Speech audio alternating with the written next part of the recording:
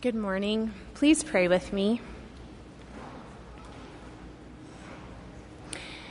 Jesus, I pray as we come to the preaching of your word, that you would open our hearts, that we would hear the voice of your Holy Spirit, that we would be led by that we would know your love and trust you and obey you. I pray that in your name, amen. This is the word of the Lord found in Paul's first letter to the Thessalonian church, chapter 4, verse 15 through chapter 5, verse 4. For this we declare to you by a word from the Lord, that we who are alive, who are left until the coming of the Lord, will not precede those who have fallen asleep. For the Lord himself will descend from heaven with a cry of command, with the voice of an archangel, and with the sound of the trumpet of God. And the dead in Christ will rise first.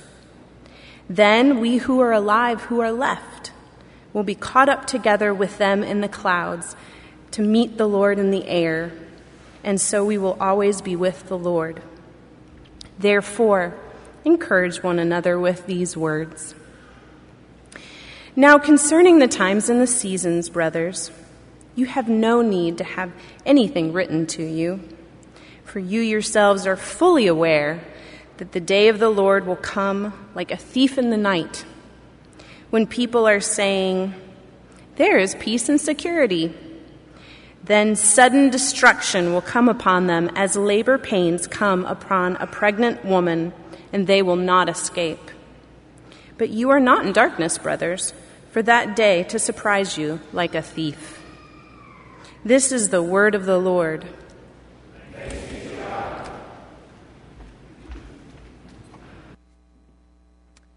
Thank you, Liesl.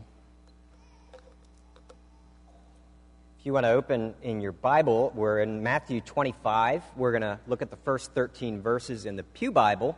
We're on page 1540, 1540. This is the Gospel according to Matthew, chapter 25, beginning in verse 1. Follow along with me as I read the Gospel of the Son of God. Jesus says, "At that time, the kingdom of heaven will be like 10 virgins who took their lamps and went out to meet the bridegroom. 5 of them were foolish and 5 were wise. The foolish ones took their lamps but did not take any oil with them. The wise, however, took oil in jars along with their lamps. The bridegroom was a long time in coming, and they all became drowsy and they fell asleep. And at midnight the cry rang out, 'Here's the bridegroom! Come out to meet him!' And then all the virgins woke up, and they trimmed their lamps. The foolish ones said to the wise, 'Give us some of your oil! Our lamps are going out.' 'No,' they replied, 'there may not be enough for both of us and you. Instead, go to those who sell oil and buy some for yourselves.' But while they were on their way to buy the oil, the bridegroom arrived. The virgins who were ready went in with him to the wedding banquet, and the door was shut. Later, the others also came. 'Sir, sir,' they said, 'open the door for us.' But he replied, 'I tell you the truth, I don't know you.' Therefore, Jesus says, 'Keep watch, because you do not know the day or the hour.'" Jesus of Nazareth has been speaking in this passage prior to this about how the day and the hour of his return would be unknown. He's taught them that he is going to die and he is going to be resurrected. He's going to ascend to the Father and he's going to be gone. And he's told them they're going to have to wait.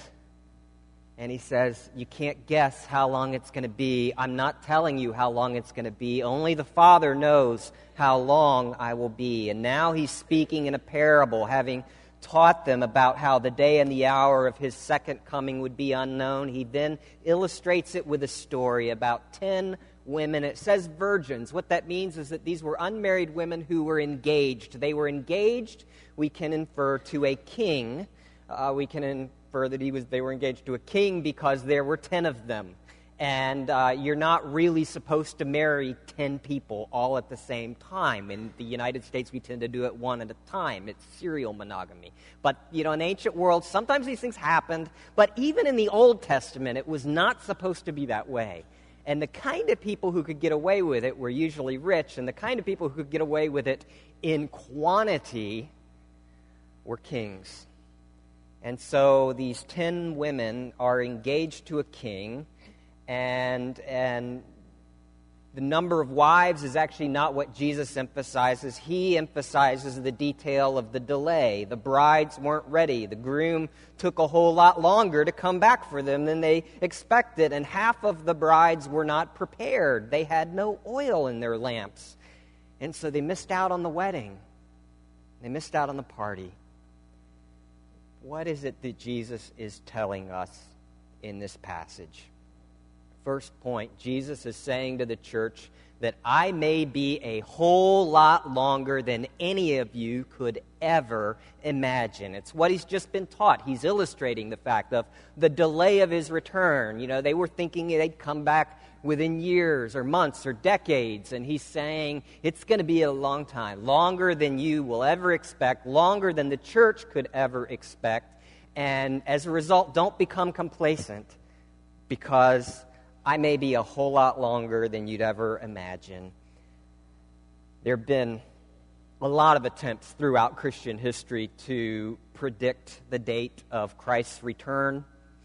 Around the year 200, Hippolytus of Rome set the date of Christ's return at 500 Anno Domini, since by his logic and biblical deduction, the Lord had made the earth and the heavens in 6 days, and with the Lord a day is like 1,000 years. Therefore, one could presume that there would be 6,000 years in church history, and he had read one Jewish author who had suggested a creation date of 5,500 BC, and therefore, in the year 500, at the end of the 6,000-year-long day, Christ will certainly return. You can read about it. He's got all of his math in his work on Daniel, second fragment, chapter 4.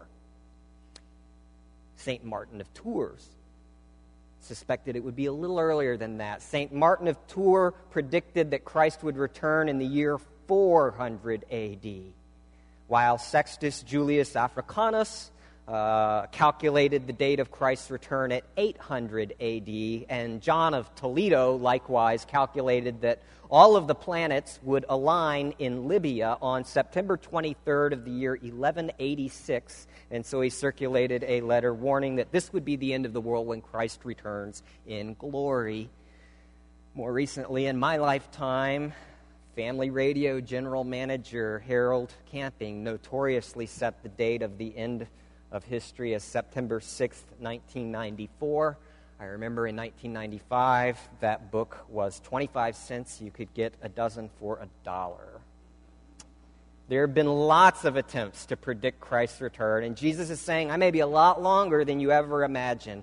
And Jesus keeps emphasizing that we can't know when this is going to be. It's what he's talked about in the previous passage. He had just alluded to Daniel 7, verse 13 to 14, where Daniel talks about a son of man who would come with clouds and glory, and he would be the one before the Ancient of Days whose rule would last forever. He would be the last king, the king who would rule for all of eternity, and all the nations of the earth would worship the God of Abraham, Isaac, and Jacob through him. And Jesus has identified himself as this Son of Man spoken of in Daniel, who's going to return with clouds and glory. And yet Jesus, at the beginning of Acts, after his resurrection, tells his church, it's not for you to know the times or dates that the Father has set by his own authority.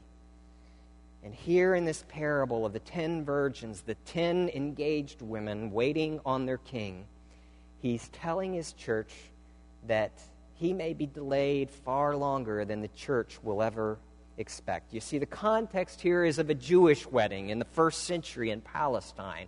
And in first century Palestinian weddings, they were a very elaborate affair, less like an American wedding and maybe more like a Middle Eastern or Indian wedding. It's the kind of thing like you think the longest wedding you've ever been to.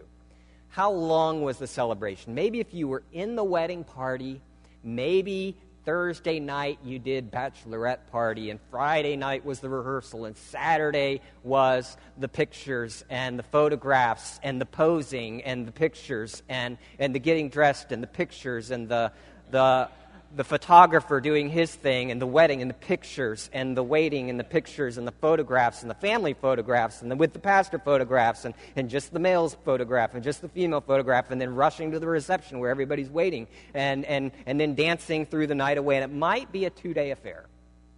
If you're not in the wedding, it might be a Saturday morning or maybe an all-day Saturday. But in the ancient world, in Palestinian Judaism in the first century, their tradition was that a wedding lasted a week to 2 weeks. And it was a celebration. And the way it would happen is first there would have to be an engagement. A man would ask a young woman's hand in marriage. She would consent, and then they'd go to the families, and the families would agree, and various negotiations would happen. And then the man would go away. Because before he could marry, I mean, she might be 13 years old. Before he could marry, he had to establish his career. He had to buy a house. He had to have property. He had to have his living in his home prepared. And so he might be gone months or years. He might come back when she's 17 or 18 to marry her. It could be a long time. That's the tradition.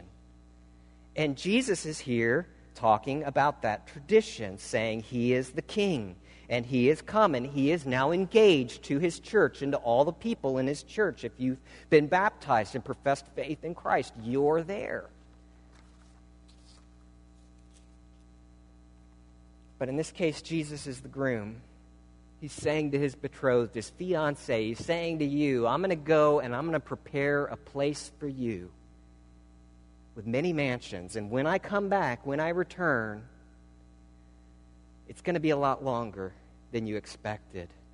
We don't know, Christians, at the end of history when the final church history textbook is printed. We don't know if we're in chapter 12 of volume 3 of a 3-volume set, or whether we're in chapter 1 of volume 1 labeled the early church, because we don't know how long Christ will return. But his point is, no matter how long it is, as with him, 1,000 years are like a day, and if he actually created space and time, 14 billion years ago, this is still real early days possibly, but however long it's going to be, he says, don't grow complacent. Why is that? Be ready, he says. Second point, be ready because it's possible to be a member of the church and not have any oil in your lamp. See, Jesus is not addressing the world with this parable. He's not saying to the world out there, I'm engaged to the world, and some of you need to join a church, and you'll be the virgins that are prepared, and the rest of you are going to be unprepared, and you're going to be screaming and freaking out and saying, oh, let us in, and I'm not going to let you in because I don't know you. That's not what he's saying. He's talking to the church. He's talking to us. He's talking to me. Because we're the ones engaged to him. We're the ones awaiting the wedding banquet of the Lamb at the end of history when Christ actually weds the church. We're his bride in the sense of being betrothed to him. He has promised to take us in. We have promised to be there, but until those promises on both sides are fulfilled, we're not actually technically yet fully married. The wedding is yet to come. And he's talking to the church saying, you 10 virgins, it's possible that half of you don't have any oil in your lamp. It's possible to be part of the church and yet unconverted spiritually, supernaturally to Christ. Has your life had a collision course with the mercy of God in Jesus? Has it changed your life? That's not to say you have to have a sudden conversion, because if you were raised in the church, and some of you were, you're very unlikely to have a sudden conversion, but rather a slow dawning that, yes, I do believe in Jesus. Jesus, I do trust you to be my Savior. I do want to follow you. I do want you to change my life. But are you converted? Do you know that Christ has saved you? Are you alive to God? Do you trust in him? In the language of this parable, Jesus is asking, have you prepared for your wedding day? See, the shout comes in the middle of the night. They bang at the door. The cry goes out. Everybody wakes up. They're trimming their wicks. They're scraping off the burnt ends. They're getting their lamps out and preparing everything. They're flicking their Bic or whipping out their Zippo. They're trying to light them, and half of them light and half of them don't, because half of them didn't bring any oil. They hadn't made the preparations. And so they run out to buy oil in the middle of the night after trying to, con some out of their friends. But by the time they reach the groom's house, it's too late, and the wedding has already taken place, and the celebration has already begun, and they've already locked the door to strangers. And the groom comes to the door, and he says, I don't know you. You're not my bride. See, those are the most terrifying words that any of us might ever hear. When the end comes and your ashes are somewhere in an urn or your body's in a box and your consciousness supernaturally survives, will you be inside the party or will you be outside? Will you be known or unknown? Will you have a life wedded to the beauty and goodness of God, or will you be locked out? He's talking to those of us in the church. Will you be in that joyful dance of the cosmos, all the planets, the solar system, the created world, all of the creatures rightly related to God, in tune with the universe, the harmony of all things, the embrace of the goodness and brilliance and wisdom of God behind it all, making it to happen moment by moment? Will you be in on that dance, known and loved and filled with joy, experiencing the fullness of humanity that you never experienced before, alive as if you've never been alive before, there with Christ and your Creator, fully wedded in celebration in a party? Or will you be alone and on your own, outside? You can be a member of the church but not have any oil in your lamp, Jesus says. Notice the similarity between these brides. Had they all received the invitation to the wedding? Check. Had they accepted the invitation to the wedding? Check. Did they all have their lamps? Check. Did they go out to meet the groom? Check. Did they all feel affection for the groom? Check. Did they all call him their Lord? The five without oil, knocking at the door, please let us in. Kyrie, Kyrie, Lord, Lord, please let us in. Jesus says, many will call me Lord on that day, and I will say, depart from me, I never knew you. The same words here, I don't know you. So you can be part of a church, receive baptism, take membership vows, give your money generously, serve in office, and wear the t-shirt, and yet miss the wedding. It's possible to profess faith without actually possessing faith in Christ. It's possible to be outwardly Christian without being inwardly Christian. In the Jewish language, it's possible to be circumcised outwardly but not be circumcised in the heart. It is possible to be churched and yet still unconverted. I've got a photograph. David, if we could get that first photograph. Cool-looking guy. This guy's a seminary student. Hipster. You think he probably goes to the Journey. No, not really. This young man was raised going to church schools. He went to seminary. He actually trained to be a priest. He was born Yoseb Bessarionis de Jugashvili on the 18th of December, 1878. Church guy, seminary student. Today we know him by the name of Joseph Stalin. He killed 50 million people. It's possible to be a part of a church, Jesus is saying, and yet have no oil in your lamp. Thank you, David. Are you prepared? Do you believe? We're going to notice some details about real saving faith. I'm just going to go through 3 or 4 details here that you can really pick out from this passage. First thing about real saving faith. Do you have it? Are you truly converted? Saving faith, we learn, is non-transferable. You know, you look at it, and as the groom is approaching and they're all freaking out because they don't have any oil, they try to get some oil from their fellow bridegrooms, and they can't do it. Why? Because it's great that your mom and your dad had this amazing Christian story, and that your grandma and grandpa and great-grandma and great-grandpa were part of a church and had an amazing relationship with Jesus Christ, intimate and profound and life-transforming, but that doesn't automatically transfer to you. You have to receive Jesus yourself. You have to say, Lord, be my Savior. You have to bow your own knee. No one can do that for you. No one can be converted for you. Only you can turn to Jesus. Only you can get oil in your lamp. It's not transferable. You have to do that yourself. You have to say, okay, Jesus, here's the wheel. You take the wheel. I'm going to sit in the passenger seat. You're going to drive this thing, and I'm going to go wherever you want, whatever that looks like. I trust you, Jesus. You're my Lord. See, it's non-transferable. Second point, genuine saving faith is not evident until you have suffered, until you've freaked out, until your life has fallen apart, until some horrible thing has happened. You may not know whether you have oil in your lamp at all. You see, all these maidens, they are sailing along just fine through life, and they're going to get married, and they all had their lamps until the crisis arose. It wasn't until the crisis that they knew whether they had oil in their lamps or not. It seemed fine until the middle of the night when that knock comes at the door. He's here, get ready, the groom's coming. Some had oil and some didn't. Ray Cortese actually talks about how often he sees it when suffering and misfortune come.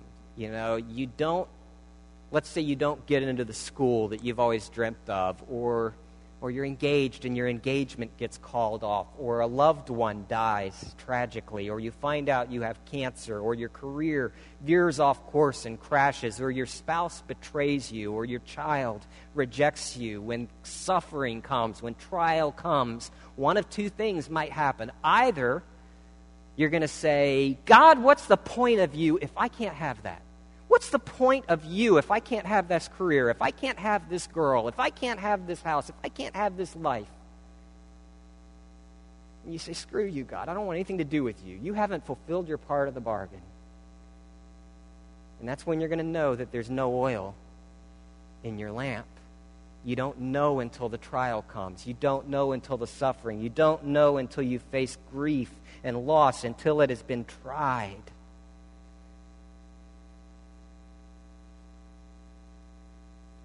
The trial is not what makes your faith go away. Nobody loses God, but the trial is a trial because it shows you what you had to begin with, whether there was oil in your lamp. When you put the stresses on externally, that's when it becomes clear. You see, genuine faith isn't evident until you suffer.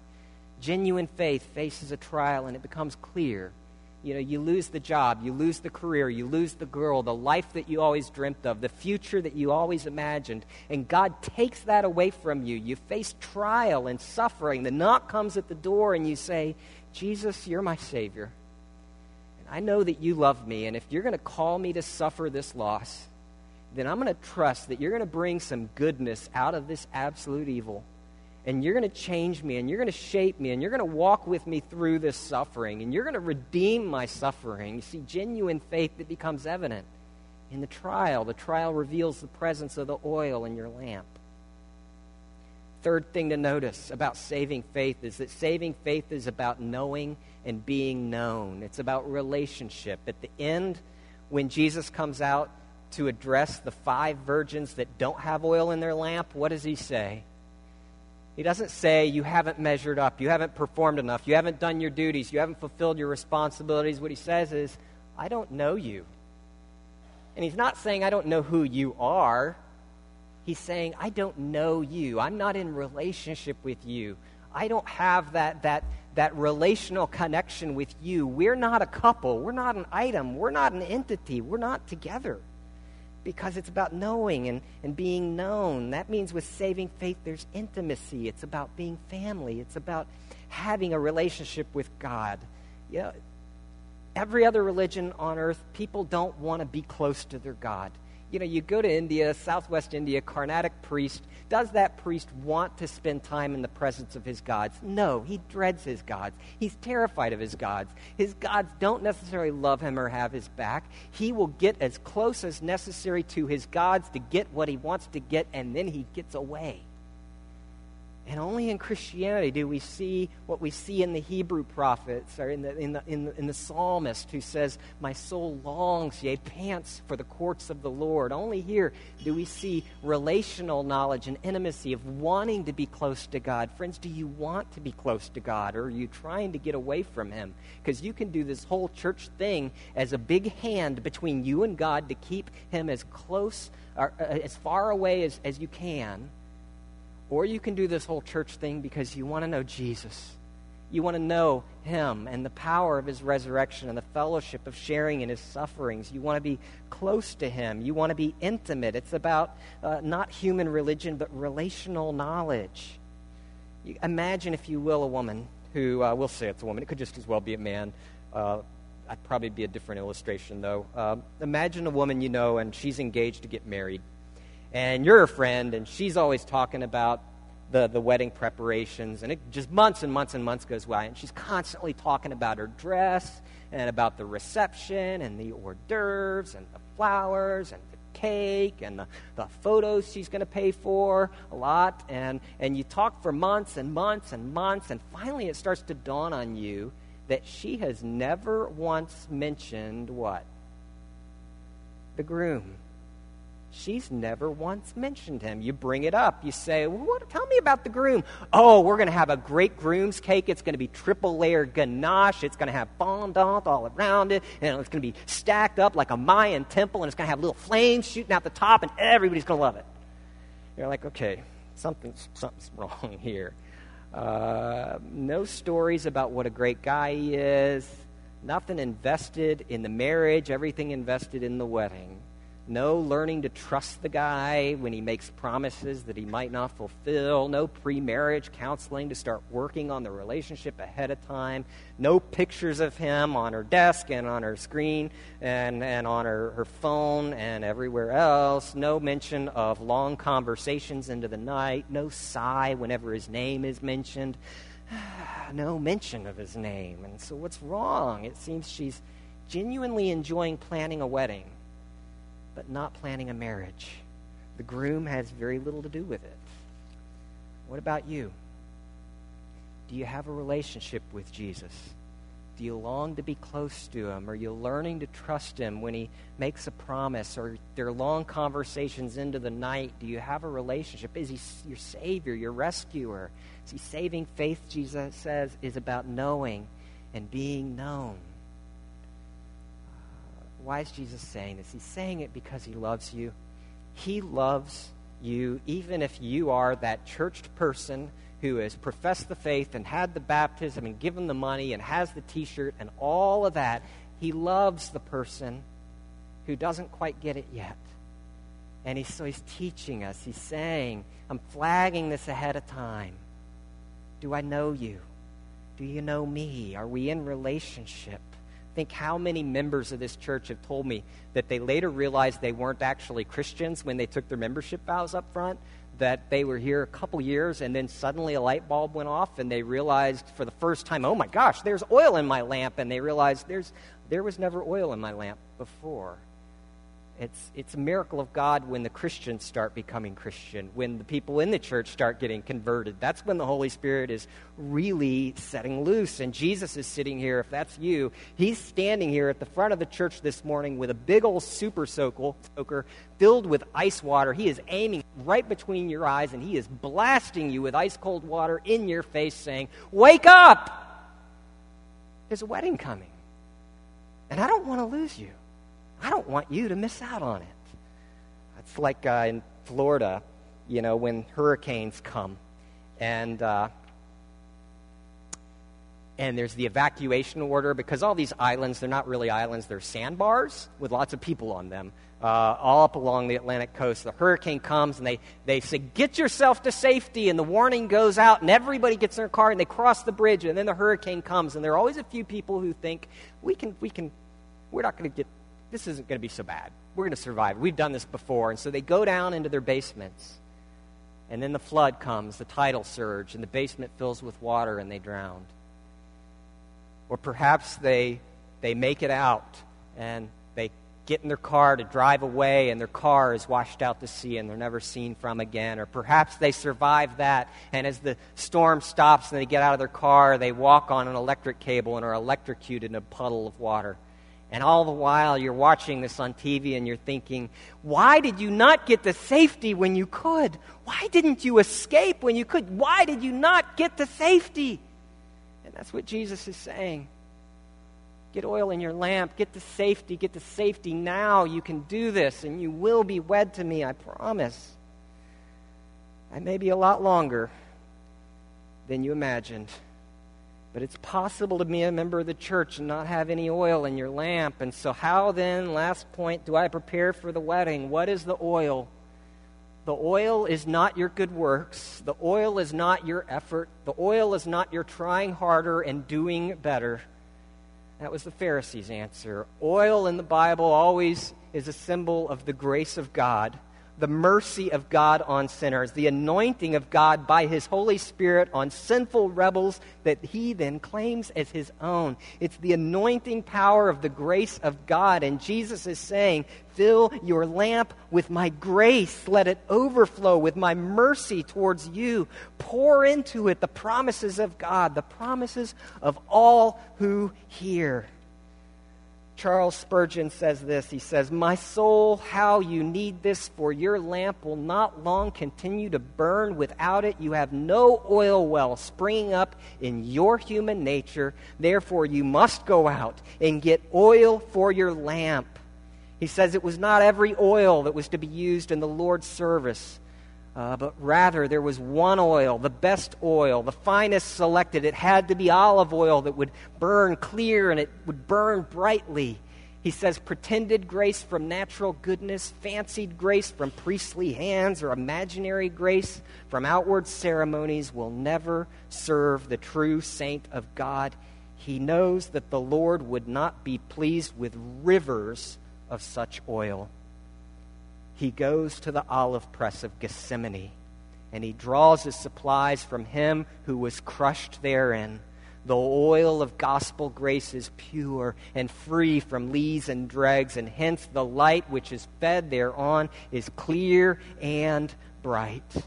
Our churches are the Savior's candelabra, and if they be lights in this dark world, they must have much such oil. Let us pray for ourselves, he writes, our ministers, and pray for our churches that they might never lack oil for the light, the truth, the holiness, the joy, the knowledge, the love. These are all beams of the sacred light, but we cannot give them forth unless in private we receive oil from God, the Holy Ghost.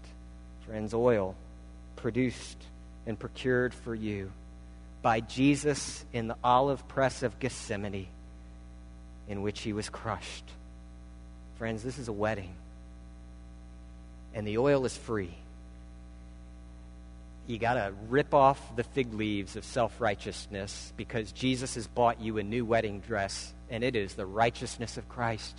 And if you put on that wedding dress, and if you have his oil that he produced on his cross, his grace, his free, rich promise to you, then be ready for the wedding. It's about to take place. The Bible describes the church's wedding to God not as a somber and terrifying judgment, not as a dark and mysterious wedding service, not as a cold and foreboding encounter, but as a party, as a jubilant celebration, as a 2-week long festival with dancing and eating and drinking and more dancing, a feast fit for the King of Kings, infinite, unending joy, the shalom of God, universal flourishing, a time of renewed relationships, of festivity, of joy, a soiree, a bash, a celebration that's around the corner, and the groom is saying, I'm going to be delayed.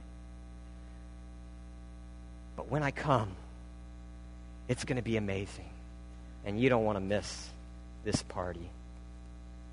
One last story here. David, could I get that next slide? This is Melissa Dome. She was 22 years old, and Melissa was stabbed by an ex-boyfriend, Robert Burton Jr., 32 times. And one of the first responders who found her at that horrific scene was a guy named Cameron Hill, who worked hard to stabilize this young woman who was almost unrecognizable. The next slide is here that's Cameron, the first responder. He said that the sight of the young woman she was drenched in blood with stab wounds to her hands, to her arms, to her face, and to her head. He said it was the most gruesome thing he had ever seen in his more than a decade as an EMT. And though he couldn't see her face, he could not even tell that she had blonde hair because the blood was coating it so thickly. We have a photo of her at the hospital, unrecognizable. And though Cameron didn't know her name and the injuries were the worst that he had ever seen, he says he had a strange feeling at the time that he knew in his heart that he was going to see her, that she was going to survive. He worked hard toward that end, and Melissa Dohm ended up being in the hospital for 3 weeks, and her condition seemed to go from bad to worse. As doctors and nurses worked to save her, she flatlined. They managed to get out the paddles and shock her and resuscitate her, but she flatlined again. And then again, she flatlined 4 times. They ended up having to pump 12 units of blood into her. And then Melissa suffered a stroke. She pulled through, but it affected her balance. She almost didn't make it out alive, but the quick work of her first responder had saved her life. A severed nerve partially paralyzed the left side of her face. And though doctors didn't know if she would ever be able to speak or smile or walk again, she made a remarkable recovery. And she left rehab walking without a cane or a walker and took a trip to Europe with a bunch of her friends to celebrate her survival. And when she got back, she was asked to share her experience at a local church. And afterwards, one of the paramedics who had been there surprised her. It was the man who had saved her life, that paramedic named Cameron Hill. They hugged, they cried, they exchanged phone numbers, and Melissa said it was weird. I had this feeling for him. When they met up again, she said she felt like she was in the grasp of a full-blown crush. And as they talked easily, they talked naturally. Cameron didn't know what to do, but he couldn't get her out of his head. Even though he had rescued her and saved her life, he eventually asked her out. And it was their first date ever since. The pair have been inseparable. Dohm calls Hill her fairy tale. Sometime later, Melissa was asked to throw out the first pitch at a Tampa Bay Rays game. We've got a photo of that. Here she is, all healed, better, able to walk, able to throw a pitch. And as she reached the pitcher's mound, of course, she didn't have a ball, and there was a guy coming who had a ball in his hand, and she recognized the guy bringing her a ball was her boyfriend, Cameron. And he approached her, and he handed her the ball, and as she took it, her whole body started to shake. We got a photo of that. Next one. Because as she got there, Cameron knelt down in front of her, and she read the words. They were handwritten on that ball in a Sharpie. Will you marry me? Got a slide of that. And then one more. She began crying, and she said, yes, yes. And as she said yes, he slipped the ring onto her finger and embraced her. We have a last slide there. Friends, there's going to be a wedding. And Jesus saw you bleeding in a ditch with wounds that were going to end you. And he was the EMT, the first responder, and he saved your life, and he fell in love with you. Have you fallen in love with him? Because the wedding is coming, and he doesn't want you to miss out on eternal union between Christ and his church. He's the one who rescued you. He's the one who can save. Get ready, friends, because the wedding day is coming soon. Let's pray. Father, I give you thanks for the wedding supper of the Lamb. I give you thanks that that day is coming when you will wipe every tear from our eyes, when there will be no more tears, no more suffering, no more sickness, no more death. The old order will be wiped away, and a voice from the throne will say, "Behold, I make all things new," because Jesus Christ, Son of God, you are the one who alone can fulfill the longings of our heart. You are the one who alone can rip off the fig leaf of self-righteousness that we've had since the beginning and clothe us in the clothes of your righteousness, your holiness, getting us off our own treadmill and into your grace and into your favor as your bride, as the one that you have loved, as your church, as your friend. We thank you, Lord, for that day that's going to come. And we know, Lord, that these elements on this table are here to preach that gospel to us, that Christ died for us. And so we consecrate these elements to you now in his name. Amen. The Lord be with you. And also with you. Then lift up your hearts. We lift them up to the Lord. Let us give thanks to the Lord our God. It is good and right to give him thanks and praise. It is good and right to give him thanks and praise. If you're ready to do that, if you're a baptized member in good standing of any church where Jesus is the Savior, if you're ready to come to him saying, "Lord, I need you to drive. You're my Savior," then this is for you. You don't have to be a member of this church or this denomination. It's the Lord's table, and I wouldn't get in your way because the Lord delights in his bride. For it was on that night in which he was betrayed that the Lord Jesus took bread, and after he had given thanks, he broke it. And he gave it to his disciples, and he said, "Take this and eat. This is my body. It's broken for you. Do this in remembrance of me." In the same way, after supper, the Lord Jesus took the cup, saying, "This cup is the new covenant in my blood. Do this as often as you drink it in remembrance of me." Friends, great is the mystery of faith. Christ has died. Christ is risen. Christ will come again. Therefore, let us keep the feast,